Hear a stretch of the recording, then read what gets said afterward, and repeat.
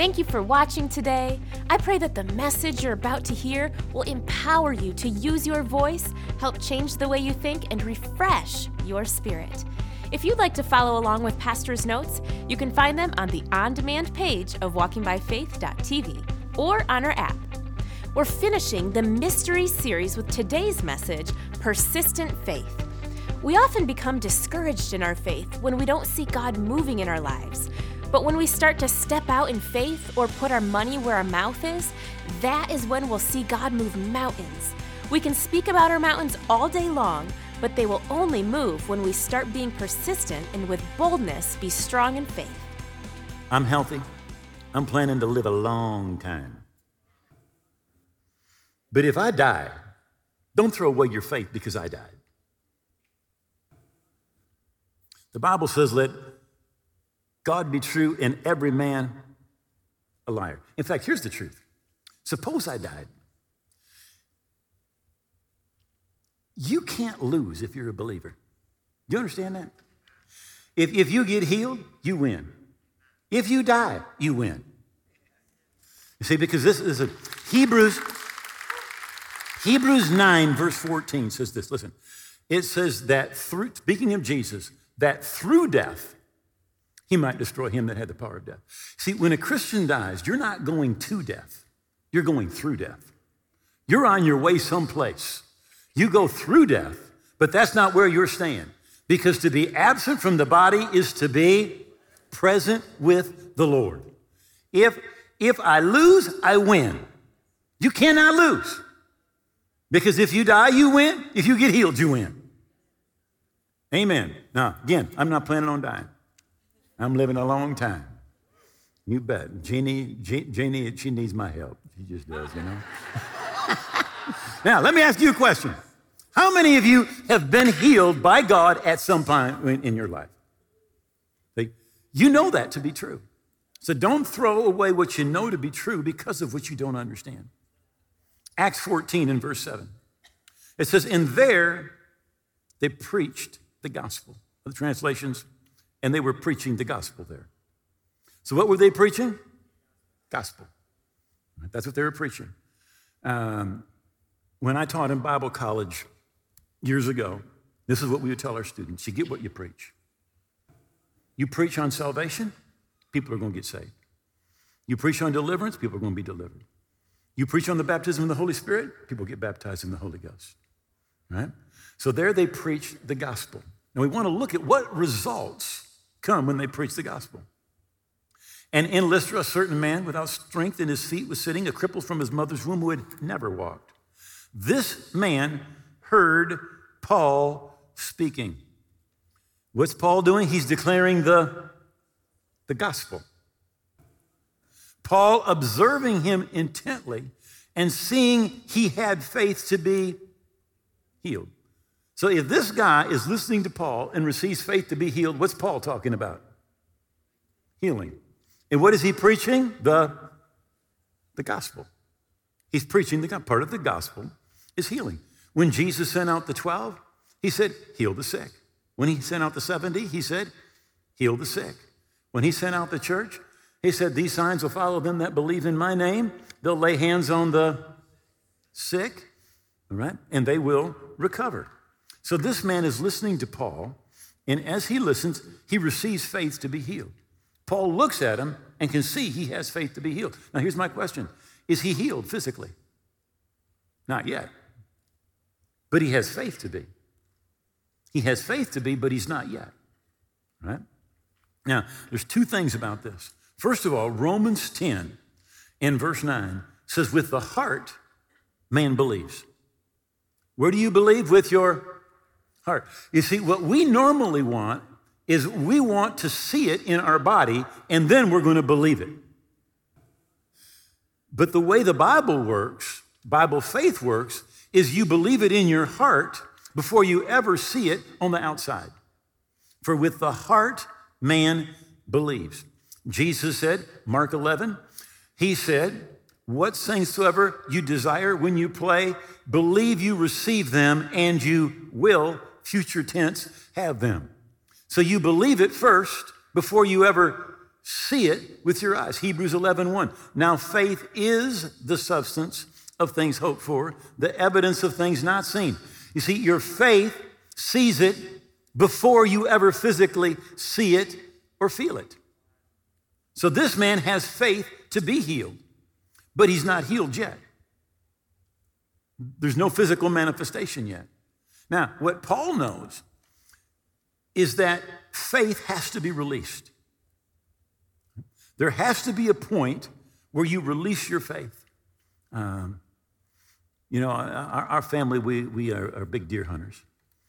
And to me, the best example of this is deer hunting. Right? You're sitting there, you've got your gun, it's loaded, you got your ammo, your scope is all sighted in, and the deer walks into the clearing. You have to pull the trigger. If you don't pull the trigger, the deer is going to walk off. You've got everything you need, but you've got to pull the trigger. And the same thing is true with faith.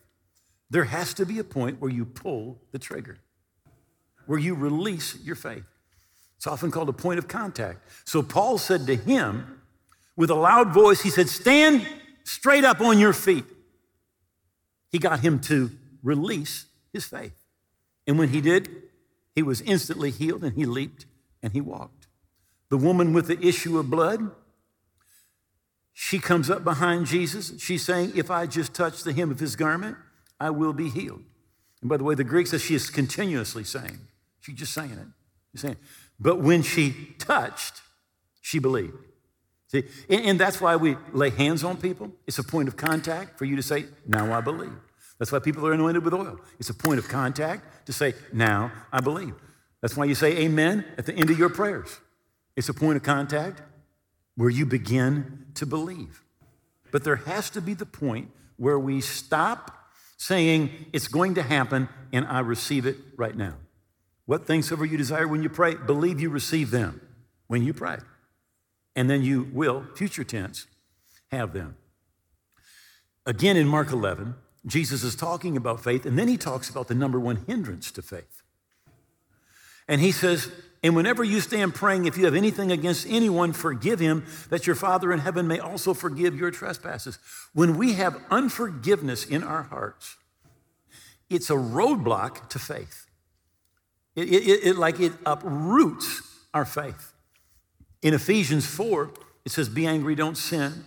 Don't let the sun go down on your wrath, nor give place or opportunity to the devil. When we hold unforgiveness, it's like an open door for the enemy to come in. And Jesus said that it paralyzes our faith. So we can't not let that unforgiveness into our hearts.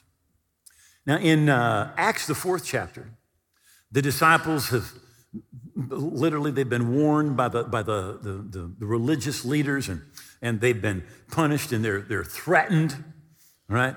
And they get back to their group, Acts 4. They've just healed a man who is crippled from his mother's womb. It says, now, Lord, look on their threats and grant your servants that with all boldness we may speak your word by stretching out your hand to heal, and that signs and wonders may be done through the name of your holy servant Jesus. So here's what they're saying. They're saying, God, we need you to heal, to do signs and wonders so we can proclaim your word with all boldness. In other words, when miracles happen, it's easier. When healings happen, it's easier to be bold and preach. Right? When we don't receive a miracle or a healing, the tendency is to back off, right? To stop. That's why so often churches stop preaching the word because something happened. Somebody didn't get healed. But the Bible does not change. Jesus is the same yesterday, today, and forever. Again, he sent out the 12. He said, heal the sick. He sent out the 70, heal the sick. He sent out the church. He said, lay hands on the sick, and they will recover. And in James, Is anyone among you sick? Let him call for the elders of the church. Let them pray over him, anointing with oil in the name of the Lord. The prayer of faith will save the sick. Now, it's a fight. Paul said, I have fought the good fight. I have fought the good fight. I finished the race. I've kept the faith. He's saying, I did not give up. In Ephesians 6, it says, we don't wrestle against flesh and blood, but against principalities, the powers, the rulers of darkness of this age, against the spiritual hosts of wickedness in heavenly places. It's telling us that the Christian life, it is a fight. It's a fight. Now, Jesus is talking to his disciples about this very instance where this boy is healed, and he says, if you just have a mustard seed of faith, right? And he says that in the word, the littleness of your faith. The Greek word does not refer to the size of the faith, but it denotes how long they hang on to their faith in the midst of the fight. It's not that you have a little quantity, but it's about how long do you hang on in the midst of the fight. In other words, it doesn't take much faith, just a mustard seed, to move a mountain, but it does take persistent faith. It takes faith that keeps going, faith that does not give up, faith that does not throw in the towel when things don't look right on the outside. In Ephesians 1 in verse 18, Paul is, in this book, this letter to the Ephesians, he puts two prayers in here. Now, these are prayers inspired by the Holy Spirit.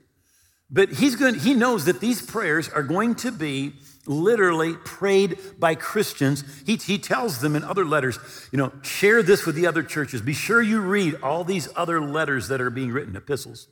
So he has the foresight to understand these are going to be read by millions and millions and millions of people. They're going to be prayed by millions of people. So this is what he says. He doesn't pray like most of us, but we say, God, bless them. God, help them. God, anoint them. God, use them. God, heal them. God, deliver them. Those are the types of prayers we pray. Now, here's what Paul prays. I pray that the eyes of your heart enlightened may be able to comprehend the hope to which he has called you and what are the rich benefits of his glorious inheritance in the saints. So instead of Paul say, pray that God do something for you, he prays that we would be able to see what God has already done for us. Not like we're trying to get God to do something, but he's saying, look, I am praying that your eyes will be open, that you will have revelation of what has already, what are the benefits. Not trying to get God to do something, what are the rich benefits of his glorious inheritance in the saints? And by the way, as I hear that rich benefits, the first thing I think of is Psalms 103, which says, bless the Lord, O my soul, forget not all his benefits, who heals all your diseases, who redeems your life from destruction, who forgives all your iniquities, heals all your diseases, redeems your life from destruction, satisfies your mouth with good things so that your youth is renewed like the eagles. What is he saying? He's saying we need revelation of what God has already done. We don't need to talk God into doing something additional. We need to realize that everything that we need was already paid for in Jesus' death, burial, and resurrection. One last thought, Isaiah 53. The prophet Isaiah is writing about 700 years before Jesus is born. And he looks down, if I can say it this way, a prophetic telescope. And he sees Jesus go to the cross. And this is what he writes. I've got a couple translations here. I want to start with Dr. Isaac Lesser's translation, which is basically the Jewish translation for Jews. A man of pains, acquainted with disease, but only our diseases did he bear himself, and our pains he carried. And through his bruises was healing granted to us. Basic English, he was a man of sorrows marked by disease, but it was our pains he took. Our diseases were put on him. Well, to us, he seemed as one diseased, on whom God's punishment had come. See, Jesus, at the cross, just like he took our sins, the Bible says he took our diseases. In the New Testament, it says when evening had come, they brought to him many who were demon-possessed. He cast out the spirit with a word, healed all that were sick, that it might be fulfilled, which was spoken by Isaiah the prophet, saying, he himself took our infirmities and bore our sicknesses. He forgives all our iniquities and heals all our diseases. Part of the gospel. It's not a side message, it's part of the gospel. And as a believer, I want to encourage you, start praying for people if you're not, and keep praying for them if you are. You're going to see people healed. You'll probably see some people that aren't healed. But don't throw away what you know to be true because of what you don't understand. I hope you've enjoyed these question sessions with Pastor Dwayne. In the last sit down with him, we're talking again about healing, grief, and atonement. If you have any questions on your own, please contact us through the app or email info@walkingbyfaith.tv. We're right in the middle of your message on mysteries. Mm-hmm. And love the title, love the topic. So many things in the Bible, as a Christian, you think you got to understand it all. You know, you got to have it down. Yeah. And it's really been helpful to hear that there are some things that we're not meant to understand because we're not God. Our brains are not large enough to consume any of that. What do you say about somebody who doesn't receive a healing? Is there a way to look at it that's biblically appropriate that God rescued them from their situation? It is true that they were rescued, no doubt about it. I would say that to a believer, you can't lose, right? If a believer dies, they win. Yeah, they go to heaven. They go to heaven. And if they get healed, they win. So there's no way in my mind. You know, we sing that song, you know, one glad morning when this life is over, I'll fly away. And then the doctor says you're going to die and you cry. Yeah. You know, you ought to just reach up there and kiss him. Yeah. And say, praise the Lord, I'm going to go be with Jesus. Right. All right. That's really how we as believers should think. Right. We live in a fallen world, and we're very affected by that fallen world. Mm-hmm. But we need to understand that to be absent from the body is to be present with the Lord. We're going to be in His presence. It's complete and full joy. We're going to be with our loved ones again. Again, the Bible says you're gathered to your people. Death, it's an enemy, and especially as we look from this side. But we need to recognize when somebody dies, they go to heaven. Their loved ones are waiting for them. Right? You know, it is a time of reunion. You said going to or going through. Yeah. Going through death, with death being a new beginning. Mm-hmm. That's, I kind of think what is hard for me to understand is all I know is this life. Yes. And so being happy about passing on would be difficult because I have people here that I love. Yes. But if you take an eternal perspective to it, your point is there should be a certain amount of joy that comes with it because you do know where you're going. Yes. And you do know that you're going to live forever and you're going to see your loved ones again. But that mourning period that you talked about is the time where in the natural we embrace the separation from those that we care about. Yes. With the hope, the Bible says we have hope for the future. Yeah. And it's the blessed hope. It's awesome. Well, let's talk about your emotions and the emotion of grief, right? And how that impacts you. Well, first of all, it's natural, and it's right, right? As we said before, death is an enemy, and so when somebody dies, it's not a great thing. No. You know, the Bible says, "Precious in the sight of the Lord is the death of the saints." So it's an enemy. And then secondly, we aren't going to see that person for a while. But some people literally become overcome with grief. There is a great example of this. In fact, I love that the Bible tells us to follow the faith of Abraham. So Abraham and Sarah are married for how many years? 70 years, and she dies. And the Bible says that he mourned and he grieved for her. And then it says he went to the sons of Heth and he says, sell me a burial site. He said, that I may bury my dead out of my sight. Oh, okay. Okay. So they sell him the burial site. He buries Sarah. Now, he grieved for her, all right?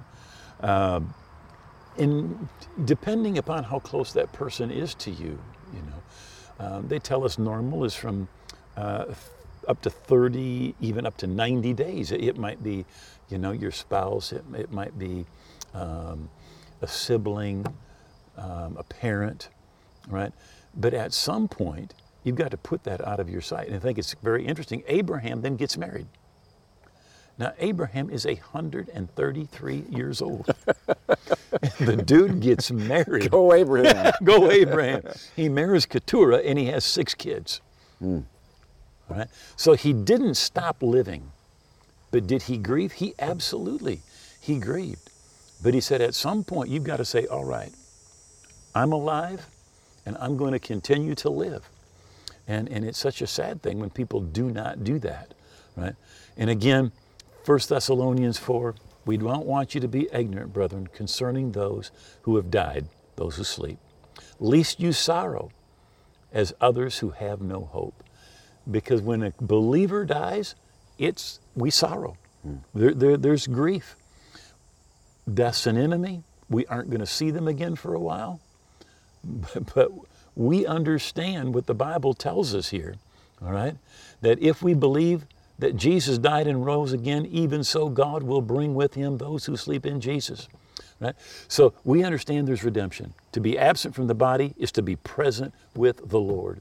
And even the day is going to come when they're going to come back with the Lord, all right?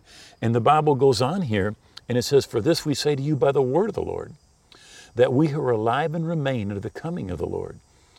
This to me is so important. So many people think that Christianity is how can I say this? It's pie in the sky. That it's a temporary thing, simply going to help you. It's a morality. You're going to live a better life. But every New Testament author talks about Jesus coming again. And when he comes again, the Bible tells us the saints are going to be with him.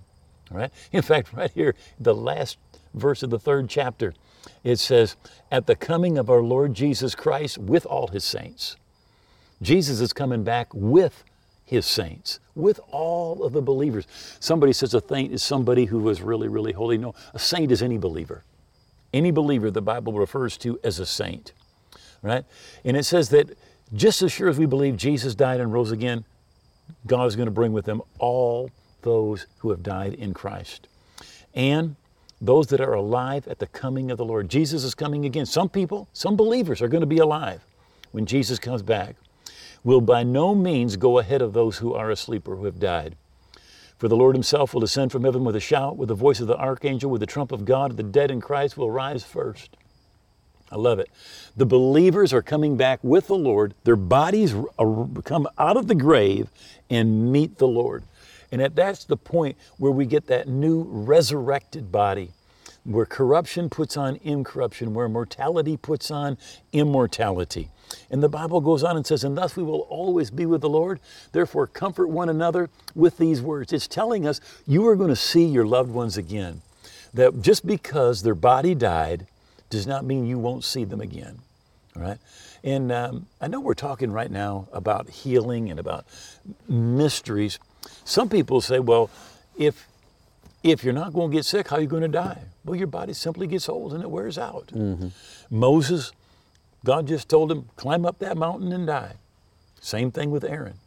Right? So you don't need to be sick to die. Mm-hmm. Your body's going to wear out, and the real you that lives on the inside is just going to step out and go and be with the Lord. You talked about atonement.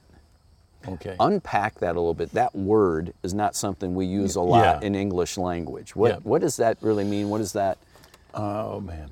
The word really means the price to be bought back. Okay? So to be atoned means that something has been paid for.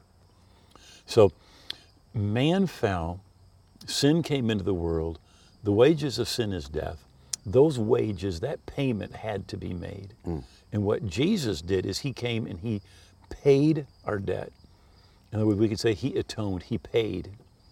So that means that because the debt has been paid, right? The Bible says it this way in Colossians. It says you're taken out of the kingdom of darkness and translated into the kingdom of the Son of his love, right? While the debt was not paid, Satan had a legal dominion, a right over us, okay? But Jesus paid that price. And when he did, and we receive it, we are taken out from under his domain because the price has been paid and put into the kingdom of the Son of his love. That's super interesting. The price that Jesus paid was his life. Yes. And his blood was spilt. You were not redeemed with corruptible things like silver or gold, but with the precious blood of Christ. And because of Adam, we're under the kingdom of Satan, and we are purchased back. And that the atonement then is that price that was paid. Yes. My dad always said he paid too much I like for that. us not to live for him. Yes. The price was too high. That God himself would come down and live as a man and give his life for us in atonement for our sin. Yeah. It says in Colossians 3, it says that Christ redeemed us from the curse of the law. Now that curse is in Deuteronomy 28, and it's poverty, it's confusion, it's sickness and disease. In fact, at one point it says every sickness and every disease that's written, and every sickness and every disease that's not written. And we have been redeemed from all of that. Thank you for taking some time to talk to us about the mysteries that, I think the term you said is the mysteries belong to the Lord. To the Lord. Yeah. And, clearly our minds cannot understand everything that the Lord does. And this has been a helpful conversation to kind of unpack that a little bit. Well, thank you so much. Been great to be with you. And everybody, thank you so much for joining us today. And God bless you. We love you.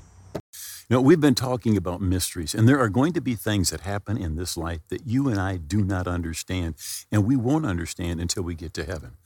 But something that should not be a mystery is whether you're right with God, whether you're on your way to heaven.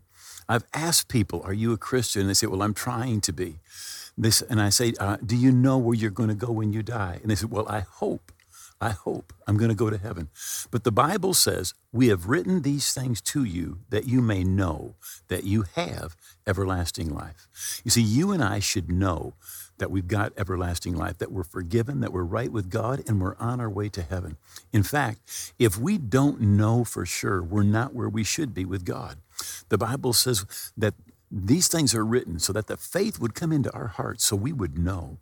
Now, the Bible says this, it says that whosoever will call on the name of the Lord will be saved. And I'd like to pray with you right now and call on the name of the Lord. And if you will pray this prayer from your heart, when you say amen, you're going to be forgiven. You're going to be right with God, and you are going to be on your way to heaven. So would you, right now, wherever you're at, if you can, I want you to pray these words out loud from your heart. Just say, oh God, I believe that Jesus died on the cross. I believe his blood paid for my sins, and I believe he rose again, victorious over death, sin, and the devil. And I give him all of my heart and all of my life. I hold nothing back. Jesus is my King. Jesus is my Lord, and I'm going to live for him. And I thank you, you've heard my prayer, that my past is gone, that I'm a part of your kingdom, and I am on my way to heaven in Jesus' name. Amen. Now, if you prayed that prayer, you really are right with God. We will pray for you every day for the next month, and we'll get you some literature that'll help you in your new life. In fact, I wrote a book especially for when you pray this prayer and make this decision to help you keep growing spiritually, and we will get you a free copy of that book. I want to thank you so much for being with us, and God bless you. If you just prayed that prayer with Pastor Dwayne, you are making one of the best decisions of your life. We are so excited for you. Just as Pastor said, we'd love to send you a free copy of his book, Your New Life. Log on to walkingbyfaith.tv and have it mailed to you. Download it right there instantly, or you can find it on our app. It's absolutely free and a great resource for you to have. If you have more questions on death, finances, children, relationships, or any other topics you'd like us to cover, we would love to hear from you. You can contact us through our app or email info@walkingbyfaith.tv. Walking by Faith is used on and off the air to change lives all around the world. If this ministry has been a blessing to you, please consider becoming a partner with us. You can either visit walkingbyfaith.tv/give, text ResGive to 94,000 and select Walking by Faith in the menu, or select the giving icon in our app. Find us on Roku, Amazon Fire TV, and on your favorite social platform by searching for WBF TV. Also, check out our app in your favorite app store. You can download past sermons, follow along with notes, speak confessions over your life, and so much more. Remember, don't throw away what you know to be true because of something you don't understand. Have an amazing week.